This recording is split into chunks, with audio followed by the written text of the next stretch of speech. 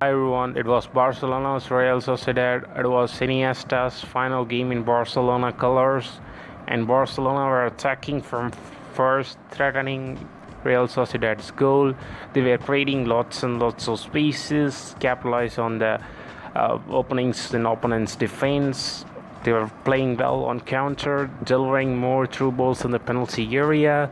Dembele, on the other hand, was really electrifying on the flanks, cutting through defense, running through defenders, causing defensive outbreaks, and linking up well.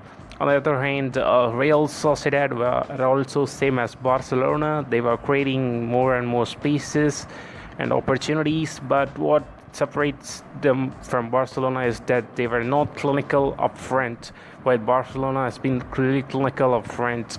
They got lots and lots of opportunities, but they didn't utilize it.